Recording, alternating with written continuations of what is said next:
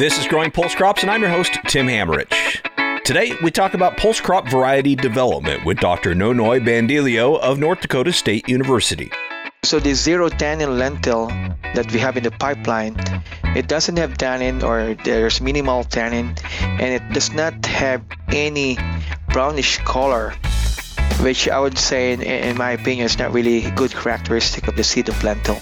Dr. Nonoy Bandillo is an assistant professor and pulse crops breeder who directs the pulse crops breeding program at North Dakota State University. He says their ultimate goal at the program is to develop and release varieties that maximize economic return to producers and to provide high-quality crops to the pulse crops industry. Nonoy is the only full-time plant breeder focused on pulse crops at NDSU, but he says he works collaboratively, often across disciplines, with professors and researchers in areas like pathology, agronomy, weed science, and entomology. Nonoy and I discuss some of the key challenges facing pulse crops that are being addressed through genetics, some of the varieties that his program has released in the past, and some exciting new lines that are in the pipeline currently. To kick things off, I asked him how he sets priorities for the program, given the variety of crops, conditions, and needs that exist out there for pulse crop growers. The way we set up the program is based on market demands and the priorities that farmers, are putting on. For peas, for example, in North Dakota, the market demand is about 70% yellow pea, and I would say 25% for green pea. And then the rest are the smaller market classes, such as the porridge type, dawn, marrowfat type. Those are smaller market classes of peas. Those are within peas, but you need to allocate as well efforts for chickpea and lentil. And in North Dakota, if you compare the three crops, I think number one is peas, followed by lentil, and then chickpea. The way we allocate efforts is based or proportion on the market demand. And prior to his current position, Nonoy worked in other crops, namely rice, soybeans, sorghum, and corn. He says the plant breeding basics are all the same, but of course you have to understand the differences in biology from one crop to another. And pulses have some unique characteristics and challenges that direct the focus of his breeding efforts. I would say the major challenges in pulses, like any other breeding program such as soybean, I feel like we are coming to a point where we are reaching the plateau for increasing yield. That's one thing. And another thing is the number of diseases available for pulse crops are just a lot. And there are only limited people working in the area of research targeting pulses. And so the amount of development we could make just to catch up with those, I would say maybe not enough. And so I would say yield is staggering. That's one thing. Protein content, we might be able to increase that because we have some genetic resources for that. And then the disease resistance, it's always a challenge, particularly for chickpea. For example, in North Dakota, the cultivation of chickpea is mainly limited because of ascochyta blight. And so our goal is to always collaborate with multiple breeders, not just within the U.S., but all around the world, to get new source of germplasm or materials that we can use for the program. So given those priorities and challenges, what does a collaborative effort to improve pulse crop genetics look like exactly? Well, Nonoy provides an example. I joined the program in 2019. I'm fairly brand new, okay? And we got this new project funded in 2020. It's funded by Foundation for Food and Agricultural Research. I'd say it's a $1.2 million investment, and it's a collaborative project between NDSU, Montana State University, Washington State University, and some collaborators from USDA, ARS at Washington. Okay? And I feel like collaboration always starts with figuring out the important biological question that should be highly relevant to producers. And right now, I feel like the demand is mainly on plant-based high-protein peas. If you just look on the market, it's about, I would say, close to a $9 billion industry. And it's becoming increasing. It's because mainly the population is preparing for healthier foods. That's one of the main reasons. And due to demographic growth and urbanization as well, I think that the market demand for pulses has just increased. we need to catch up that market demand. And so what we did was we're trying to come up with a project that would understand the genetics of producing high protein peas. And the problem with producing high protein is it's affected by the environment. So if you grow one cultivar here in North Dakota, and if you compare that, if you grow them again in Montana and Washington, chances the protein content would be different. Okay, and that's because it's highly affected by the environment. And so we now need to know what would be the underlying genes or genetic control that cause the fluctuation of protein content in peas. So I feel like if we could identify that, the genetic control, I think from the breeding perspective, it would be way easier for us to breed and to select more accurately. We are collaborating with multiple breeders. For example, we collaborate with Dr. Kevin McPhee from Montana State University. We collaborate with Rebecca McGee from USDA ARS at Washington. And then we also collaborate with Dr. Clarice Coyne, who knows about the germplasm collection in the gene bank. And then we collaborate with other folks who are working on food science, bioinformatics, quantitative genetics. And yeah, I would say it's a big team. It's multi-state, multi-collaborative. And I think the major goal of collaboration is sometimes I'm a breeder, right? And I don't have relevant knowledge. Maybe I don't have a fuller understanding of what's going on in bioinformatics, for example, and what's going on with agronomy. So the goal of collaboration is to bridge the gap.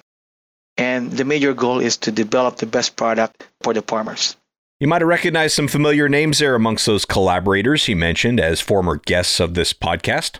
And that example, of course, was in peas. So let's talk more specifically about the breeding efforts in lentils and chickpeas and what the priorities are there. Well, for chickpeas specifically, I think our goal is to develop a more resistant chickpea against ascochyta blight. That is a major limitation for producing chickpea, at least in North Dakota. I think that's the same issue that Canadian folks are facing in their growing regions. And yield is also, one thing. When I was talking with my mentor, who has been in the breeding industry for like 30 years, I asked him, what was your major objectives in the past 30 years? He said, number one, seed yield. Number two, seed yield. Number three, seed yield. So it's always about, increasing the yield and at the same time protecting the yield against diseases. And then for lentil, the major challenges with lentil is we have multiple market classes in lentil. Market classes meaning multiple products or cultivars being grown just to target a particular market. For example, they are divided by seed color and seed size. So we are working on red and green. And then for each color, you need to divide them by seed size. You have small green, for example, medium green, and large green. And so if you factor both seed size and color, the market classes just increase substantially. And so our goal is to produce high quality lentil, increasing seed yield, and then protect against diseases. And at the same time, retaining the quality within each market class. Over the years at the NDSU Pulse Crops Breeding Program, there have been several milestones. Amongst those, and perhaps most importantly, the release of 4 new cultivars. To date, the program has released 4 new cultivars. The first one was released in 2017. The first variety was ND Eagle, which is the first high-yielding lentil cultivar. And the Eagle is adopted for is small green lentil. And then when I moved to the program in 2019, so we have a good materials in the program, and we started releasing these promising lines, and we have 2 additional lines that got approved in 2020 actually. We have ND Dawn, which is the yellow pea, which is the first high-yielding yellow pea cultivar. And then we have ND Crown, which is the first high-yielding large kabuli cultivar. And the major problem when you talk about chickpea production in North Dakota and Montana is the ascochyta blight. It's a highly complex disease. However, the ND Crown that we released here in 2020, that has a moderate resistance to ascochyta blight. So I feel like farmers has the option now for growing that variety in North Dakota. And if you compare the performance of ND Crown Kabuli chickpea to other cultivars, I feel like the ND Crown has lower severity when it comes to Ascochyta blight. The other one is ND Victory that got released in 2022. And that is another market class of peas. So there are two major market classes here, the yellow pea and the green pea. ND Dawn is for yellow pea, and then the ND Victory is for green pea, which is about 30% of the market in North Dakota. And as these cultivars get released, it does take a while for them to become commercially available for farmers. ND Crown, for example, was released in 2020, but there should finally be enough seed this year to be available for farmers. The major problem when you release a cultivar is you need to have a huge amount of seed. Prior to getting it released to farmers, the NDSU is requiring about 2,500 bushels. That's a lot of seed, okay? It does approve for release in 2020, and then we started to increase 2021, 2022. I think it's now becoming available in the market, but at the same time, we are working on the plant variety protection for this cultivar. I feel like hopefully by this year, this ND Crown should be available now for the farmer's field. And in addition to those 4 cultivars that Nonoy described for us, the program has another 8 lines in the pre-release phase of the pipeline. So releasing a cultivar in North Dakota, it takes 2-step process. One is the pre-release lines, the pre-release step, and the other one is the releasing step. The pre-release lines is the committee is determining the merit of a new line to becoming a new cultivar. So by the time we got approved for pre-release, the amount of seed is not that relatively big. Like I told you, the committee is requiring about 3,500 bushels for peas and 2,500 bushels for chickpea and lentil. So after the program got a new breeding line got approved for pre-release, then the next step would be to do the seed increase. And then once you satisfy the amount, then that's the time the new cultivar will be released. So we have 3 field peas, and then we have 4 lentils, and I would say 1 chickpea. And then in terms of peas, we have about 2 yellow pea and then 1 green pea. And most of them, I think, the characteristic that merit their release is high protein, high yield, early maturity, and the standability in the field is just excellent. Now, we won't go into all of the details for all 8 of the pre-release lines on this episode, but I did ask Nonoy to talk about one that he's particularly excited about. I'm really excited about this zero tannin lentil. It's called zero tannin because the tannin is the one that causes the oxidation process that causes the seed to turn into brown. So the zero tannin lentil that we have in the pipeline, it doesn't have tannin, or there's minimal tannin. It does not have any brownish color, which I would say, in my opinion, is not really a good characteristic of the seed of lentil. Every year, we have this, I would say, variety trials. And so every company, they sent their lines or the new lines, the new cultivars, and they want it to get tested at NDSU. And I feel like there would be no zero tannin lentil that got submitted on variety trials. And this could be a first one at NDSU. And I have to check whether other programs have developed this. But I would say it should be the first one, in my opinion, but I could be wrong. And as it turns out, it was just too difficult for Nonoy to pick only one he's most excited about. He's also looking forward to developing and releasing some pea lines as well. The major challenge in green pea is the chlorophyll pigment that makes the seed coat color to be green. However, through time, that green color got faded, and it affects the visual quality of seed. So what we have now in the pipeline is we have this characteristic called bleaching tolerant line. And so basically what it has is, even if you store the seed in the long term, the color of the green pigment is still uniform through time. And because it has this bleaching tolerance characteristic, it doesn't bleach. That's what I meant. And the bleaching causes the green color to get faded through time. So bleaching tolerant peas and zero tannin lentils. The future of pulse crops is looking bright. But in addition to these types of characteristics, disease resistance, yield, protein content, and flavor all remain high priorities for pulse crop breeding programs going forward. I feel like in the future, For chickpea, for example, so ND Crown has moderate resistance to ascochyta blight. So we started to think, is it really possible to develop a fully resistant chickpea line that is well adapted in North Dakota? I feel like it is a possibility, but we need to coordinate this effort with a lot of breeders around the world, not just within the US and Canada. I'm talking about global collaborative effort. This is a highly complex disease, and our program is fairly new relative to Canadian programs. They've been there for quite a long time. The NDSU program has been here for like 15 years, and the breeding program is a long-term commitment. It's a long-term process. It takes 10 years to release a cultivar, more or less. And I would say there are no perfect cultivars to date. That's why plant breeding programs do exist. Private breeding programs do exist because of that. But what we can do as a breeder is we want to develop a better cultivar, that gradually improves the resistance, for example, gradually improve the yield, the protein content, and we're taking into account a lot of, characteristic. Another thing I think in terms of future of a program is the breeding for flavor. There's a lot of specialized restaurant now, specialized market that requires different characteristics for a cultivar.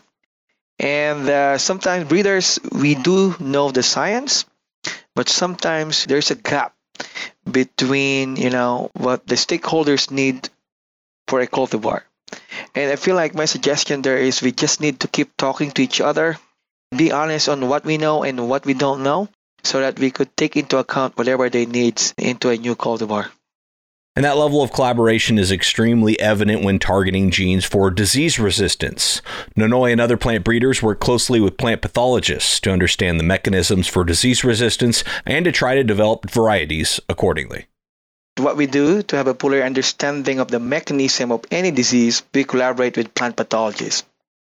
So it's a collaborative effort. So the plant pathologists, they would provide us, what are the important pests or diseases, in North Dakota, that needs the breeder targeting for making new cultivars. They know specifically the biology of the isolates, for example, the specific isolate or pathogen causing the disease. They know that. And that is the breeder limitation. Most of the time, we don't know the biology of the disease. But what we can do, however, is we can genetically map what is underlying those disease that causes the symptoms in plants. So we use the symptoms caused by the disease, let's say the leaf severity, the reduction on the root size, for example, and the amount of damages on seed. Those are the things we use to genetically map and characterize a particular disease. And going back to the question of qualitative versus quantitative, okay? So qualitative trait, if you genetically map that, chance is it is controlled by one or two genes. And from the breeding perspective, if it's controlled by one or two genes, we can easily integrate that into the program. I would say not easily, but straightforward. Maybe that's the right term. The reason is because they are one or two, you can easily track them. Now, the problem is for diseases that have very complex architecture, like Apanomyces root rot, the Fusarium root rot, and Ascochyta blight, for example. It is a highly complex disease. And, there has been a lot of resources that got devoted into this. But because of its complexity, until now, we're still trying to figure out, what's going on. Could we really, identify the genes controlling these traits? And even if we identify those, let's say 1,000 of those genes, could the breeder use that information and integrate that into new cultivar? And that is the idea in a new technology called genomic selection. Transferring genes, one or two traits, it's straightforward. But if we're talking about 1,000 of genes, it's not going to be easy. But what breeders do now is we're trying to use this technology called genomic selection. Instead of transferring them one by one, what we do is we use the information and predict the outcome of whether a particular breeding line will have a disease or not. It's like the 23andMe algorithm, the information that they use. So they're using these genome-wide DNA markers across the genome and trying to predict whether You could be, prone to disease like diabetes, for example, or maybe cancer risk, or something like that. It really is amazing what plant breeders like Nonoy are able to do, especially considering the complexity of both the genetics and the environments in which these crops need to thrive. To close out today's episode, I asked what one message Nonoy would want to share as a plant breeder to farmers and others in the industry. So I would say two things. I think farmers need to understand that there's no perfect cultivar. And the reason for that is because the environment keeps evolving. And so the pathogen that causes disease, they keep evolving. This is why breeding programs, whether it's in private sector or public sector, do exist. It's because it's a continued process. And to date, I would say there's no perfect cultivar, but you can find the better ones. And so you just need to fully understand what the production environment look like, what are the diseases that your environment is prone with, and what are the varietal attributes or preferences they need for a variety so that it would be successful in the future. Yearly, I attend this Northern Pulse Grower Association annual convention. It's a great avenue, not just for me to get connected with the farmers, but also to get to know what are the information they need for a particular variety to be successful in their farm. If you ask them individually, chances the answers would be different. For quality, for example, at the farm level, the quality we're talking about the uniformity on the crops, the uniformity on plants, uniformity on height, and of course high yielding. If you talk with the elevator, it would be a different story. They're asking for the uniformity on seed size. For example, for high protein pea, for example, they're looking at least 24% protein content. And if the protein content is less than that, the farmers produce will get discounted. Okay, those kind of things. And number two, it is a continued process and it takes time. And breeders are working on multiple traits at the same time. And some of them, they have antagonistic characteristic. For example, the protein and seed yield are the two great examples. If you increase seed yield, chances the protein content will go down, or vice versa. And so what we're trying to do is we try to increase the seed yield in such a way that it would not cause a lot of decrease or a lot of decrement in the protein content. So I always want to deliver the best product to farmers as we can with available resources. And those are the two things. It takes time. It takes a lot of effort. Yeah, but we're trying what we could to deliver the best product. Well, I want to thank Dr. Nonoy Bandillo for being on the show today. It really is amazing what plant breeders like him are able to do. But I should say he's the first to emphasize that it really takes collaboration across disciplines to make it all happen. If you haven't done so already, make sure you subscribe to this show, the Growing Pulse Crops podcast, so you don't miss our next episode with 3 experts on aphids and aphid-vectored viruses. Dr. Lyndon Porter, Dr. Sanford Eigenbrode, and the voice you're about to hear, Dr. Sean Prager. Over the last few years, the aphids themselves have become a problem, especially in faba bean, but also in lentil. We can have complete field loss just from the aphids themselves in those crops. You don't even need the virus in that case. So again, make sure you subscribe so you don't miss that upcoming episode. The Growing Pulse Crops podcast is overseen by the Pulse Crops Working Group with funding from the Northern Pulse Growers Association, the North Central IPM Center, USDA NIFA, and the USA Dry Pea and Lentil Council. We're releasing these episodes 2 times per month throughout the season, and we want to make sure the information stays relevant to you. So if you're finding it useful, we'd love it if you'd leave us a rating and review on Apple Podcasts or Spotify or both.